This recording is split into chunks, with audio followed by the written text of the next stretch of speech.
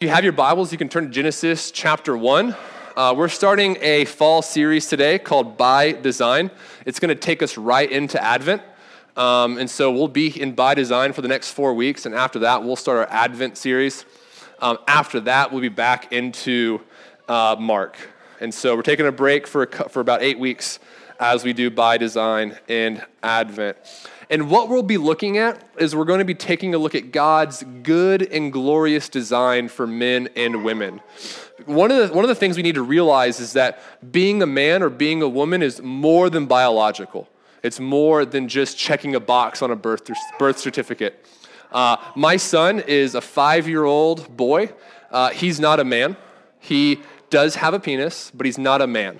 Am I allowed to say that in church? Because he does. It's a true thing. But he's not a man yet, right? So biologically, he's male, but he's not a man. In fact, we're raising Eliam in such a way we want to tell him, hey buddy, this is what men do. This is what men don't do. This is how men treat their sisters. This is how men treat their moms. This is how men treat other girls. And so we're raising him in such a way where we're trying to teach him about what being a man is, but just biologically being a male does not mean he's a man. The same thing with women. Salome has all the parts that makes her a woman, but it doesn't mean, or it makes her female, but it doesn't mean that she's a woman. She's just a girl. She's 2.5, and she's just a girl. But what do we do then? If being a man isn't just simply growing facial hair, which I love to do. I had a mustache all week, and it was awesome. I shaved it because my wife hates it. And shaving it was part of being a man, because my wife wanted me to. What do we do then? What does it mean to be a man? What does it mean to be a woman? And our culture has a lot to say about it. But I don't know if that's working out really well, because our culture has a lot to say about what it means to be a man, what it means to be a woman. But here's where we've ended up. We've ended up in 2 spots. I don't think this is everyone, but we've ended up in 2 spots. We've ended up with a lot of boys who can shave, a lot of 20-something-year-old, 30-something-year-old men who live with boys who live with their mom, they live with their dad, they play video games, they stay in their pajamas all day. Like, they're not doing anything with their life except just staying at home, and they're saying, I'm just waiting to get a job, waiting to do this, waiting to do this, waiting to do this. And I'm not saying not living with your parents is what it means to be a man, moving out is what it means to be a man, but I'm saying we have a lot of boys who are living at home. They're 27, 28, 29, 30, 31 years old, and they're just not men. And the other thing we have is we have a bunch of women who have completely lowered their standards of what a man should be. We have a bunch of women whose culture said, this is how men are, this is how men act, so you should just better just settle for what you can get. And that is also a huge problem in our culture. Culture defines these things with things that shift and it moves. And so being a man, in the 1920s was one thing, and being a man today is something different. And the good news about the Bible is that the Bible doesn't change. And so when the Bible says this is what a man is to be like, man, that's for forever. That's for eternity. When the Bible says this is what a woman should be like, that's forever. It's not going to change. And 20 years from now, I'm not going to have to do another sermon series to tell you, things have changed. Men are different now. Now men do this. Now women do this. I'm only going to do another men and women series to remind people, not because anything changed. Not because anything changed. And so we're going to look at Genesis 1:1 today, and then Genesis 1:24 a little bit later, to see how God designed men to operate. And we're going to see what God says about all the different ways women are to walk in. And so we'll go Genesis 1:1. It'll be up on the screen if you don't have your Bible. It's just a really short sentence. And it says this: in the beginning, God created the heavens and the earth. In the beginning, God created the heavens and the earth. So we're going all the way back to the beginning of time. God is outside of time. I'm not going to spend a lot of time trying to go into that because it just hurts my head.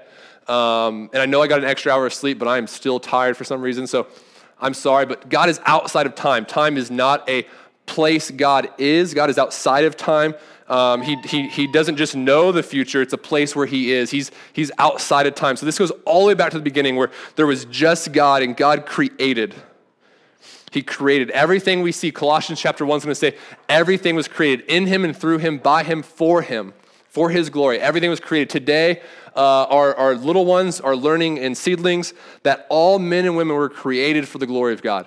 They were created. They're looking at the Tower of Babel and how men have tried to reach up to God, but God's design is not that men would reach up to him, but that he would come to them. And so they're learning that today, that men were created for the glory of God, and that's so true today. In the beginning, God created the heavens and the earth. We are not the point of the universe. God is, because we were created. But there's something here, there's something that exists that was never created. There's something that exists that was never made. God. God is. God, in the beginning, God. He was already in the beginning. And he created the heavens and the earth. And here's the good news about that. The good news about me not being the point, the good news that you not being the point is that even though we're not the point, we have a special place in the creative order.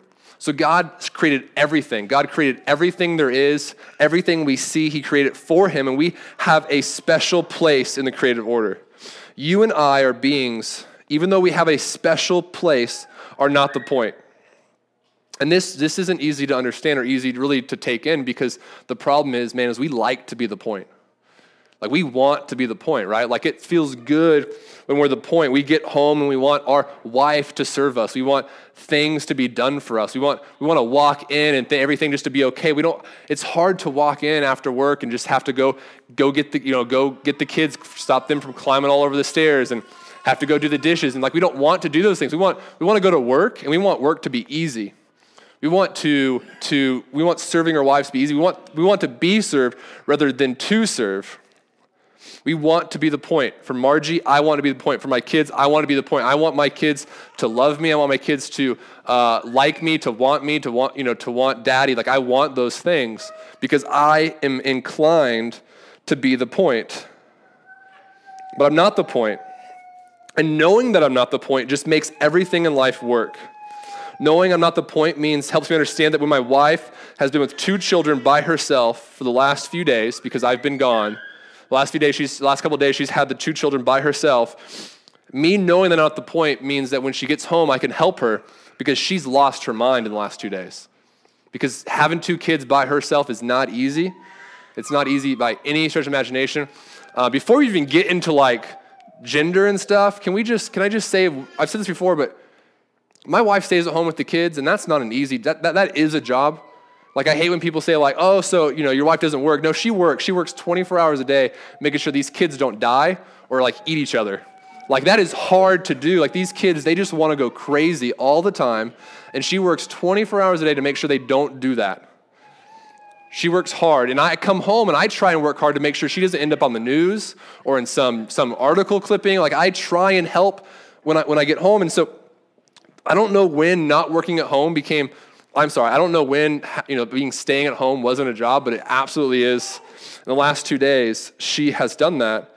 And when I come home, as tired as I am, as much as I just want to climb into bed, and I climbed into bed until she got there, but when she came back from visiting family, I just did all that I can to help because I know that I'm not the point.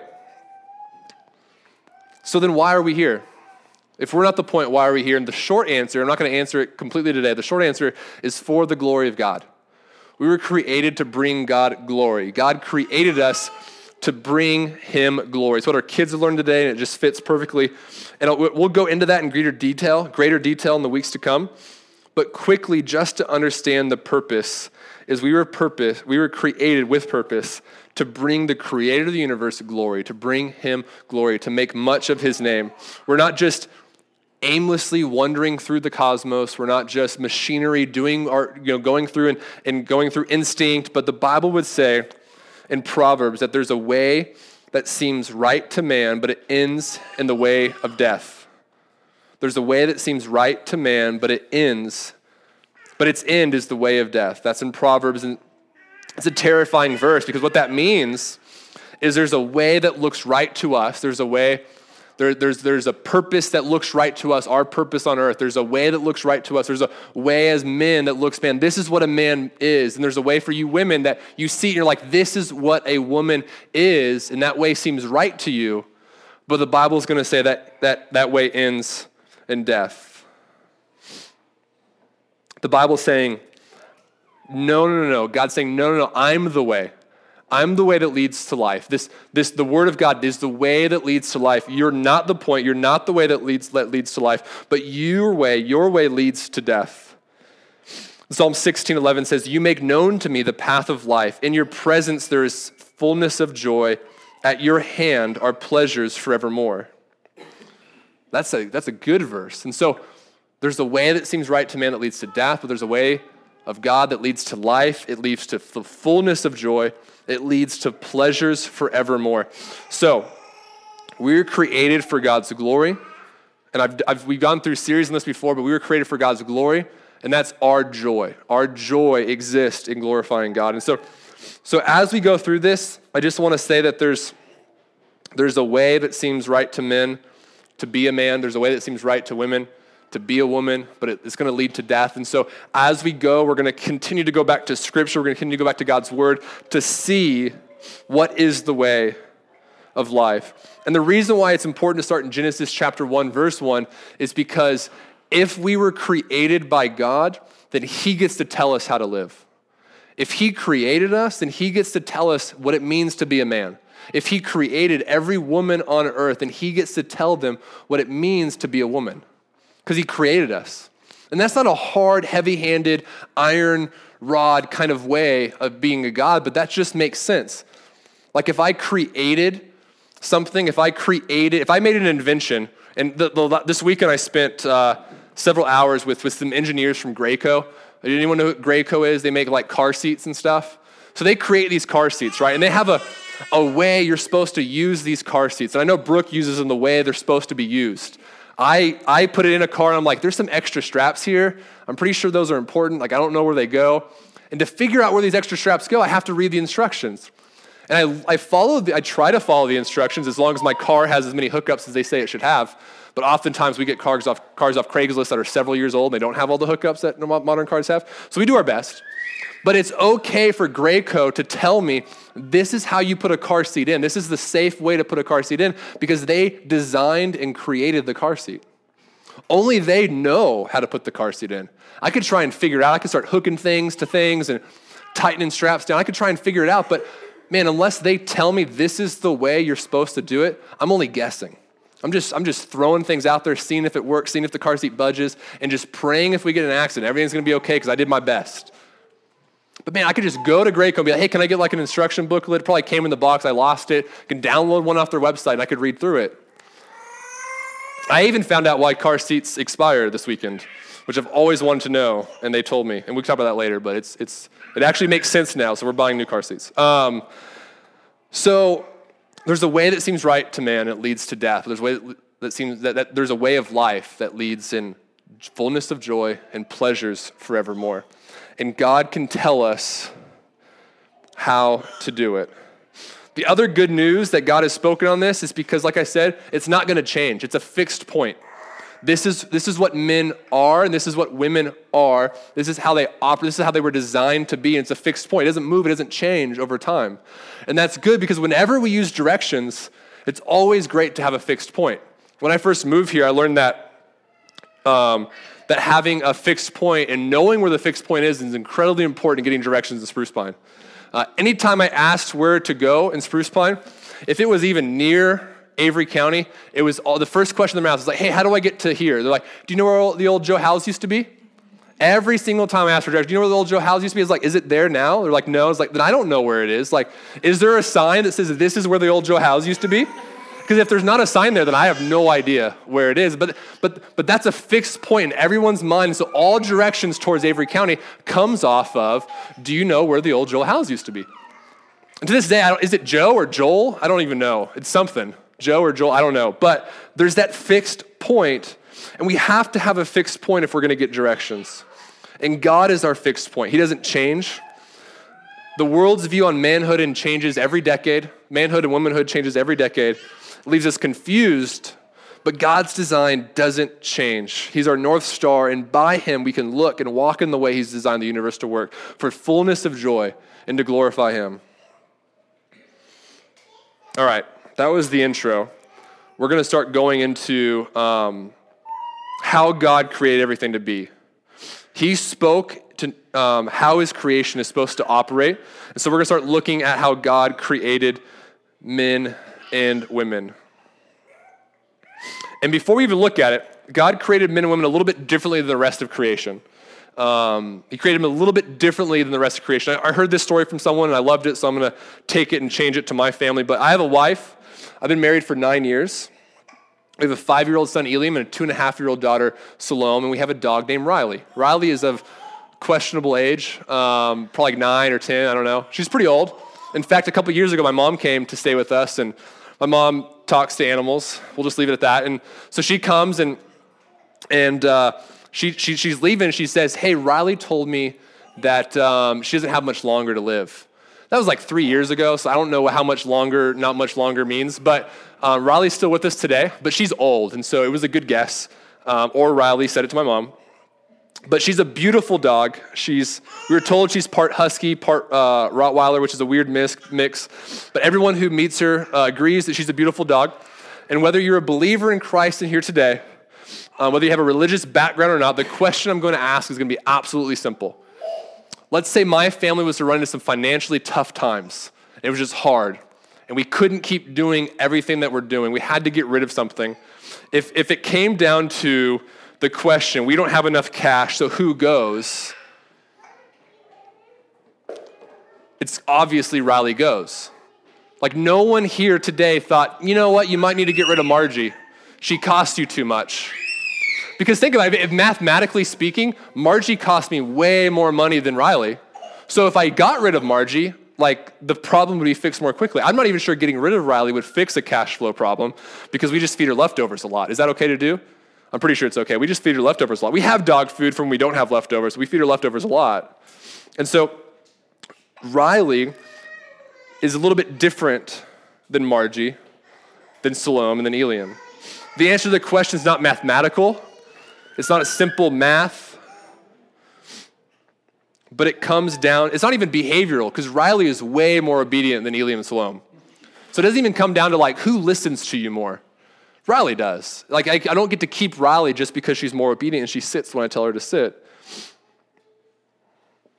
Because if it came down to obedience, Salome's got to go. It's not mathematic. It's not obedience. And why is that? Why is it simply Riley has to go? Well, the reason is because we were created differently than the rest of the creative order. We'll go to Genesis 1, verse 24. We'll read to the end of the chapter. Again, it'll be up here, so you can see that we're not making this stuff up. This is really in the Bible. Genesis 1, probably like the next page or same page, depending on your Bible and font level. 1:24, it said, and God said, let the earth bring forth living creatures according to their kinds, livestock and creeping things, and beasts of the earth according to their kind. And so it was. And God made the beasts of the earth according to their kinds, and the livestock according to their kinds, and everything that creeps on the ground according to its kind. And God saw that it was good. And God said, let us make man in our image, after our likeness, and let them have dominion over the fish of the sea, and over the birds of the heavens, and over the livestock, and over all the earth, and over every creeping thing that creeps over the earth. So God created man in his own image. In the image of God he created them. Male and female he created them. And God blessed them and said to them, be fruitful and multiply, and fill the earth and subdue it, and have dominion over the fish of the sea, and over the birds of the heavens, and over every living thing that moves on the earth. And God said, behold, I have given you every plant yielding seed that is on the face of the earth, and every tree that with seed in its fruit. You shall have them all for food, and to every beast of the earth, and to every bird of the heavens, and to everything that creeps on the earth, everything that has the breath of life, I have given every green plant for food. And it was so. And God saw everything that he had made, and behold, it was very good. So there's several things that's happening in this passage of scripture. And the first one, there's a break in rhythm. So really, Genesis chapter 1 reads more like a Hebrew song or a poem. And so it's very repetitive. Things happen over and over and over again. But there's a break in that rhythm in this one. So every other day God created, he looked at it and said that it was good. Looked at it, said it was good. But the day that he created men and women, he looked at it and said, it is very good. I created this and it was good. I created this and it was good. I created this and it was very good. And all of a sudden the conversation changes even more. Before that he said, let us make man in our image. Let us make man in our image. So the Trinity, the Godhead, the Father, the Son, the Holy Spirit get together and say, hey, let's make man in our image. This is man universal. This is man and woman. This is humans. Let's make humans in our image. Out of the overflow of their unity, joy, perfection, and love, they planned to paint on the canvas of creation their glory, God's glory. And they made man in his image. And so then you fast forward to Exodus, right? And Moses gets the 10 Commandments. And what's on the 10 Commandments? You do not make an image of God. Why aren't we supposed to make any images of God? Because God already did it. It's not just some arbitrary rule. Hey, don't make any images of me. Don't make anything you think I look like. But he said, don't make an image of God because I've already given you an image of God. And every man you look at, every woman you look at, I've created in them the image of God. Don't you go creating images of God. I've done it. I've already painted my glory on the canvas of creation.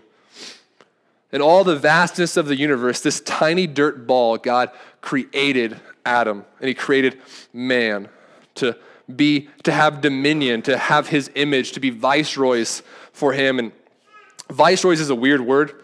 If you're not familiar with Star Wars, the newer Star Wars, it's a weird word. But if you are familiar with episodes 1, 2, and 3, then you kind of understand viceroys. They're like, they speak on behalf of, they work, they do on behalf of someone else. And so this idea of the Imago Dei is how theologians say it. It's Latin for the image of God, the Imago Dei. It's God's investment in humanity of God-like glory and moral capacity to reign and rule on this earth as his representatives. The Imago Dei is God's investment in humanity of God-like glory and moral capacity to reign and rule the earth as his representatives. That's what sets us apart. And it's innate in us. We understand it. That's why when it comes to me having to get rid of one of my family members, it obviously is Riley. And it would be sad. I'm not saying I don't like my dog. I love my dog. It would be horribly sad. My kids would cry. It'd be rough. But it's obviously Riley. No one's thinking Margie because Margie has the Imago Dei. She has that investment in God. And it sets us apart from Riley because there's a lot of things that Riley and Margie are alike. Like they both have eyes. They're both very particular about where they sleep. They both like to have blankets. Like there's a lot of things that are the same between Riley and Margie, but there's lots of differences between Riley and Margie. Riley doesn't actually have while she's very particular about where she sleeps, she doesn't have a hard time sleeping. Nothing keeps her up at night. Like if Riley's tired, she just passes out. If Margie's got something on her mind, she will not sleep. It takes like a lot of Benadryl and what's that? Melatonin? Is that a thing? Or is that what your skin's made out of? Melatonin. Melanin is what your skin. Thank you, DC Talk. I got that now. That was a dumb church joke. If you didn't grow up in church, you probably don't know what DC Talk is. I wouldn't recommend going to listen to them. They're a little crazy. But melatonin, she takes melatonin to help her go to sleep. Riley doesn't need melatonin. She'll just pass out. There's a lot of likeness, but there's some vast differences. Riley doesn't have dominion over the earth. My dog doesn't have dominion over the earth. It's you and it's me. We have dominion over the earth. We exercise authority. We're the ones who bring order into chaos, not the animals. I know there was this new Planet of the Apes movie, but that's never actually going to happen. That's not how God created the universe. He created the universe for man and women to have authority, to exercise dominion over the earth and over the animals. It'll never be the role of dogs, horses, and monkeys. We have intrinsic value because the image of God has been given to us. And that should have a profound impact over the way we view other humans. The idea that all of us, the person sitting to your left and to your right, was created in the image of God should have a profound impact on how you view them. But it doesn't stop there. It should have the profound impact on how you view everyone. It should have a profound impact on how you see slavery. I don't know how familiar you are with American history, but in 1857, there was this landmark Supreme Court case called Sanford versus Dred Scott. And it's called the Dred Scott case. You might have heard of it. But basically, this slave named Dred Scott sued to be a free man. He sued for the right to be a free man. And the Supreme Court of the United States of America, on a 7-2 vote, said African Americans were not American citizens, and therefore they were not able to sue and to tap into the justice system. 7-2, they voted they were not American citizens. There were 2 dissenting votes. One of the dissenting votes was Supreme Court Justice John McLean, and here's what he said. A slave is not mere chattel. He bears the impress of his maker, and he is destined to an endless existence. That was the argument against slavery. It doesn't economically make sense, but the argument against slavery was that slaves, African Americans, bear the impress of his maker, the image of his maker, and he's destined to an endless existence. They're made in the image of God. They're not a mere possession, but he's a man. That was their argument. And it should change the way we see other humans, change the way we view everything. It changes the way we view racial reconciliation, the way we view one another and racial injustice. This should inform how we see one another. We're not just men and women walking this earth, but we have souls. We have the image of God. We've been placed by God in his image. In fact, any place and anywhere mankind is stripped of their inherent dignity as being made in the image of God, horrible, horrible things begin to happen, like slavery or sex trafficking, and these horrible things. And this should inform the way we view these things. I think the easiest way and the one that'll hit most to home is pornography. Pornography is the degradation of the performers as not having any soul, not bearing the image of God, but it's consuming their emptiness and despair for our own pleasure. And it's deplorable, and it's wicked, and it's demonic at nature. See, when men or women engage in pornography, they believe in their hearts that this person doesn't have a soul. This is what this person wants to do, and I'm just enjoying it. No little girl dreams of being in pornography movies. No little girl grows up thinking, this is what I want to do with my life. Like, it takes a lot of hurt, despair, molestation, abuse for someone to end up in that industry. It is no one's dream. It's no one's dream to start working in a strip club. It takes horrible things to happen to someone for that to be a light for them, a way out, a way to make money. So when we engage in those things, the Imago Dei is not understood, and we just enjoy those things at the despair of others because we believe they have no soul. They do not bear the image of God. They're just created for my enjoyment. And that is horrible, horrible way. Where the Imago Dei is not understood, the weak and vulnerable always bear the brunt. Always bear the brunt of abuse and consumed. That's why Peter in 1 Peter, he says, women are the weaker vessel. And he's not making the statement that women are weak. I've seen some strong women, but what he's saying is that when the Imago Dei is not understood and not exercised, and you don't exercise your behavior as if people are made in the Imago Dei, women and children will bear the brunt of evil in the world. It is women who will most often be consumed, and it'll be women who are most often not valued when the Imago Dei is not understood. And there are little boys and men who are sold into sex trafficking and prostitution, but by and large, the abuse falls onto women and young children, and they bear the brunt of it. And I can go on and on. We can talk about abortion. We can talk about all these different things where the Imago Dei is not understood. And so horrible, horrible things begin to happen in our world because we don't understand that the person next to you, the person you're looking on the computer screen, the person you're talking to has the image of God, and they have innate value. They have innate dignity. And you should act like they have value and dignity. This is why historically Christians have always been most of the time have been on the forefront of civil rights movements and racial inequality and fixing a lot of these things. I'm not saying they always they didn't do it the right way.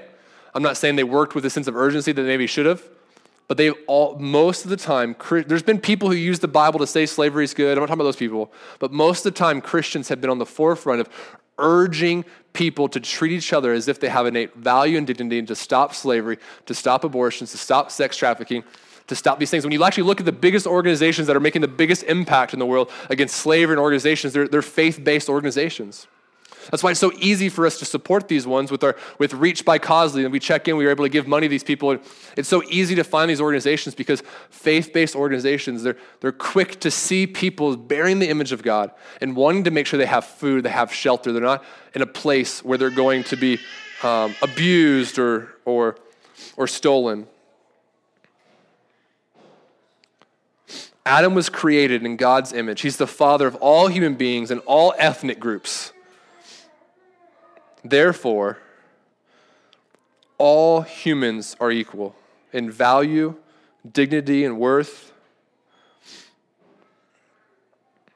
In absolute and unique glory, humans were alone made in the image of God. And it's sad that I have to say this today in 2017, but look at me. There is no master race on this earth.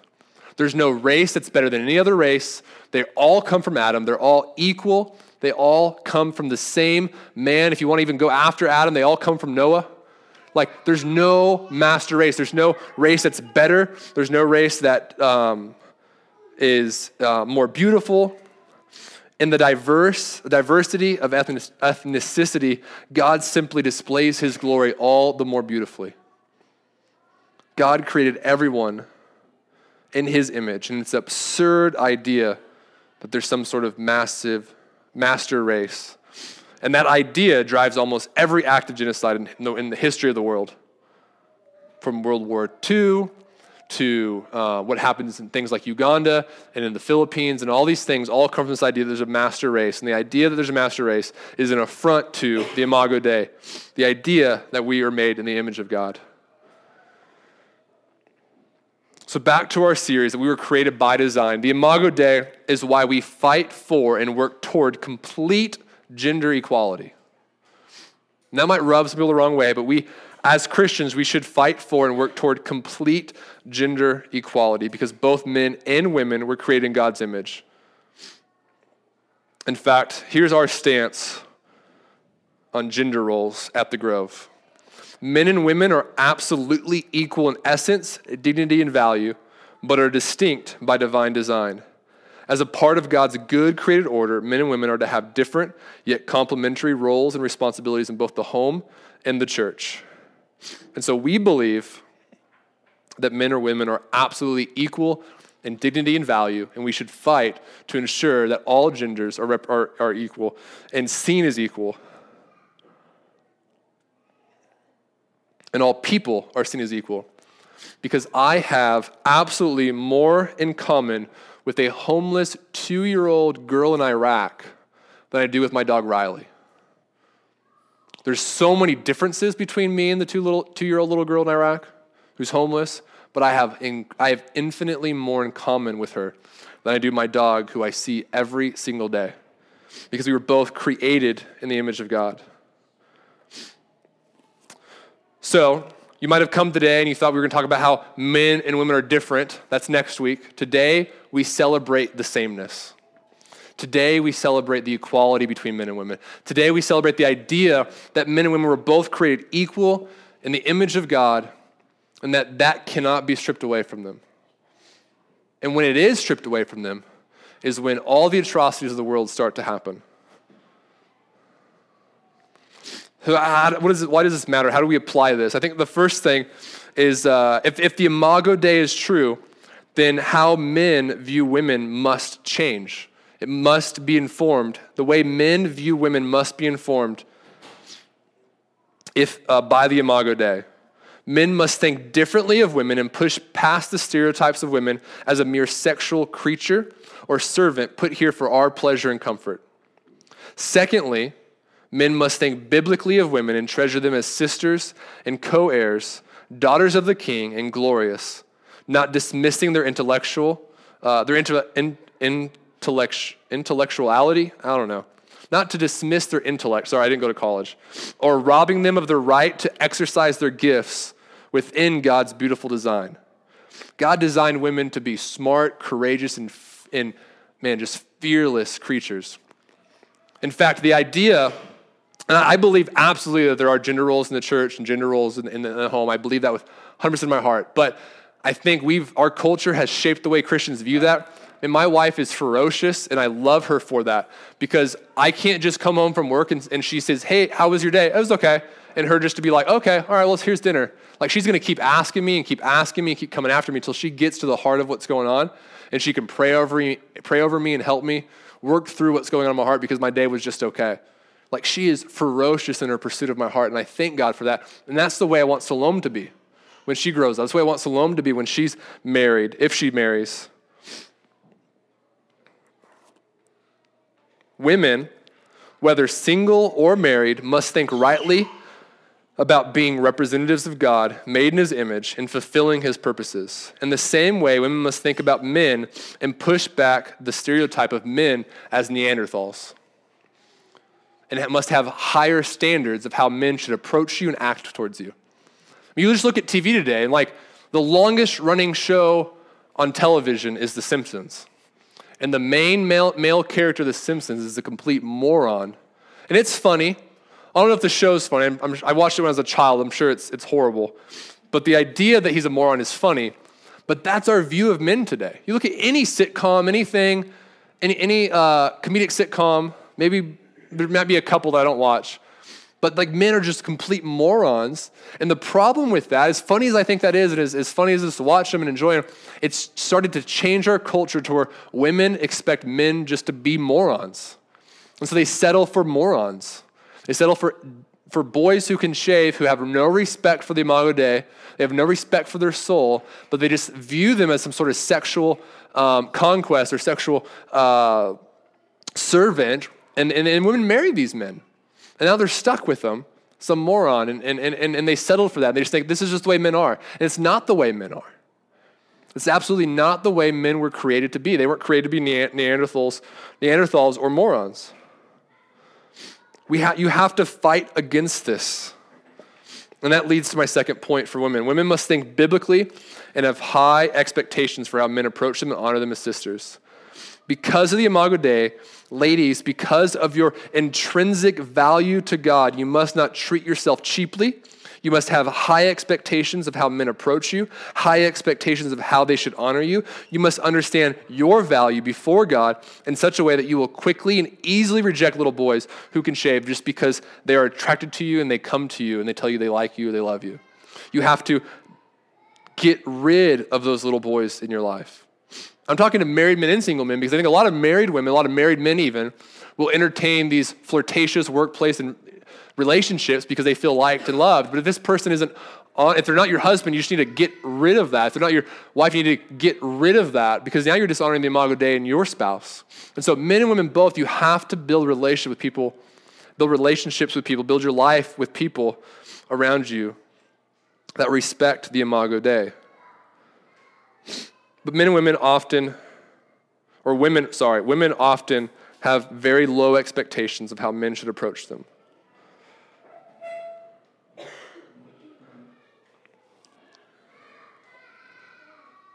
So,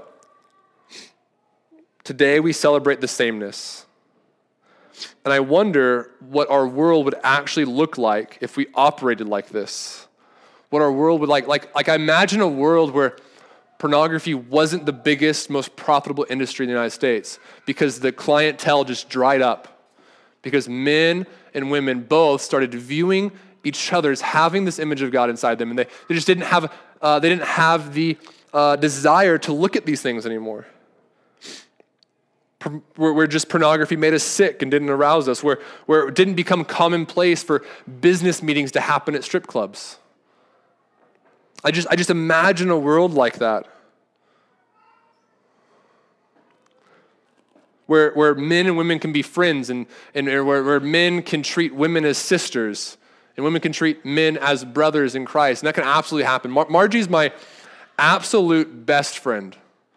I bare my soul to her. I tell her how I feel. I share all my feelings with her. Sometimes she has to draw those out, as we talked about earlier. She helps me, and she's a good, right gift from God. But I also have friends who are women that I don't bare my soul to, but that I can talk to in a smart way, because there's a foolish way to have women as friends. But because of the Imago Dei, the Lord would invite me to treat all the women that I know as sisters in Christ, as good sisters in Christ. And so, and what that means is the other day I'm preaching this a pretty hard sermon in Mark, and the sermon's kind of just a tough sermon for me to preach. Like I know what's going on in a lot of people's lives in our church, and so I get to points of Mark because we're going through Mark, and I'm like, man, this is just going to talk to this person, and it's going to sound like I'm just talking to them. So we had one of those sermons a few weeks ago, and because I understand the Imago Dei, I can just go up to someone, and so Suze, a good friend of mine, sitting up here in the front, I know this sermon's just going to speak to her. So after the sermon, I can go up to her, and I can just talk to her and say, hey, Suze, how are you doing? You doing okay? Like, can I pray for you? Like, how are you feeling? And I could have a normal conversation with her like I would a sister. I don't have, on the opposite spectrum of understanding the Imago Dei, we can't just run away. Men just can't run away from every woman because she has a vagina and just think, I can't be around her, it's going to get weird. Like, you can have friends who are women, you can have friends who are men. But there's a right way to do that, and there's a foolish way to do that. And so that's how you can do that. That's how we can do that. She's a sister. She's not an object for my pleasure. She loves the Lord. She has a soul, and I think she's great. And I have other friends like that. My sister-in-law, India Bomar, like she's a great friend. I've been friends with her for almost 9 years, and I can have a conversation with her without it being awkward. Why? Because of the Imago Dei.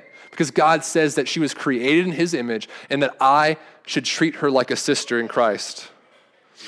What I don't do is I don't call them up and I don't say like, hey, like I really need to talk to you. Can we get a drink sometimes and just talk?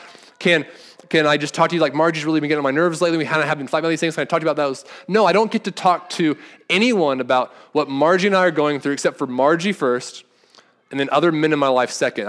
You can never talk to another woman, another man about your spousal issues. Only your spouse or the same gender. It's never okay. If you're doing something like that, you're just fishing for flirtation. It's never the right, good thing to do. Today, I just want to celebrate the sameness. I want to celebrate the idea that we were created the same in the likeness and image of God. And the next week, we're going to, just to give you an idea where we're going next week, we're going to talk about how men are, the differences between men and women, and specifically about men and manhood. And then the week after, we'll talk about women. So again, if you're a man here today and you looking for something to pray for, if you could just pray for me in 2 weeks, talking about how women are to live and how God designed women is just terrifying for me. But we're gonna just go to the Bible and let it speak for itself. And then the last week, we're just gonna come together and kind of bring it all together about how men and women operate together for the glory of God, for the good of his church, and for their joy. But today was about the sameness. And I hope you would see that the way you should treat someone else should be informed by the Imago Dei, should be informed by the idea that they were created in the image of God, and in them is innate dignity and worth. No matter where they are in life, no matter what they've done.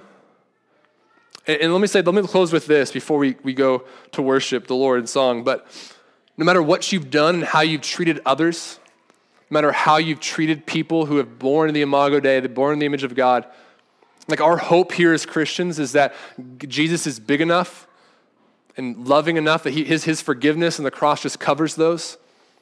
And so I know there's men and women here today who have disregarded the Imago Dei. They've done things that have spit in the face of the idea that men and women, their friends, their loved ones were created in the image of God, and God is bigger than that. God can forgive that and bring healing and deliverance. And my prayer is that you would just come to him and you say, God, like I am not treating this person the way they should be treated, and by that, I'm not treating you the way you should be treated. And I just pray you'd forgive me and change my heart, that I might view people rightly. Men, that you might view your sisters in Christ rightly, and not as objects. And women, that you would view and have a high expectation for the men in your life, for the husband in your life, for the men in your life, for the man, if you're single, for the man you're seeking. You would have high expectations. Even that means you have to wait forever.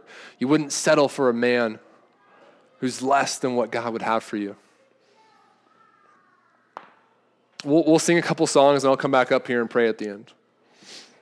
Real quick before I pray for us, there's one thing I wanted to mention that I failed to mention, and I think it's important to say on day one, is I know I talked about men being morons. You guys remember that part?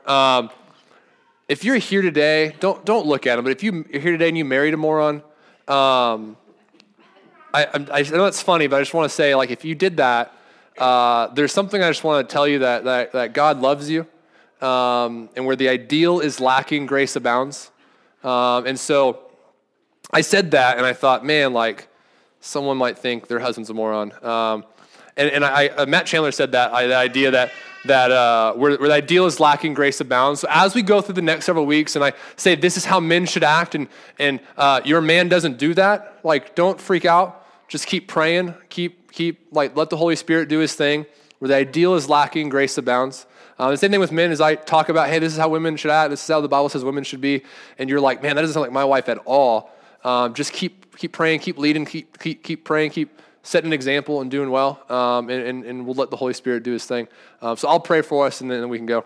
Father, God, I just thank you so much, Lord, for your word, God, that we can just come to it, and we can see the way you created and designed the universe to work, God. And I pray, Lord, that we would just trust it, and we would walk in what you created us to walk in, Lord. We would just trust, even when it's hard, God, when it's like, it's in our wisdom, it seems like it's going to rob us of joy, Lord. I pray that we would just trust you and press in and lean in, and trust that you know what you're doing. You understand what you created. We would just walk in that with boldness and with courage, God, for your glory and for our joy. And I pray that as we continue to go through this series, Lord, that you would just really speak to our hearts, Lord, and that you would just raise up men who love you and would lay their lives down for their brides, Lord, for the church, for their community, Lord. And you just raise up women, Lord, who are gifted, and that they would just look like well-watered vines, Lord, and just erupt in their giftings and so much fruit, Lord, that your glory would just be seen everywhere, Father. And I pray, God,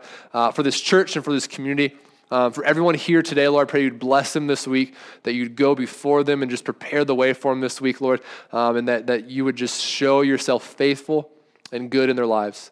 And I pray all these things in your Son, Jesus' name. Amen. I love you guys.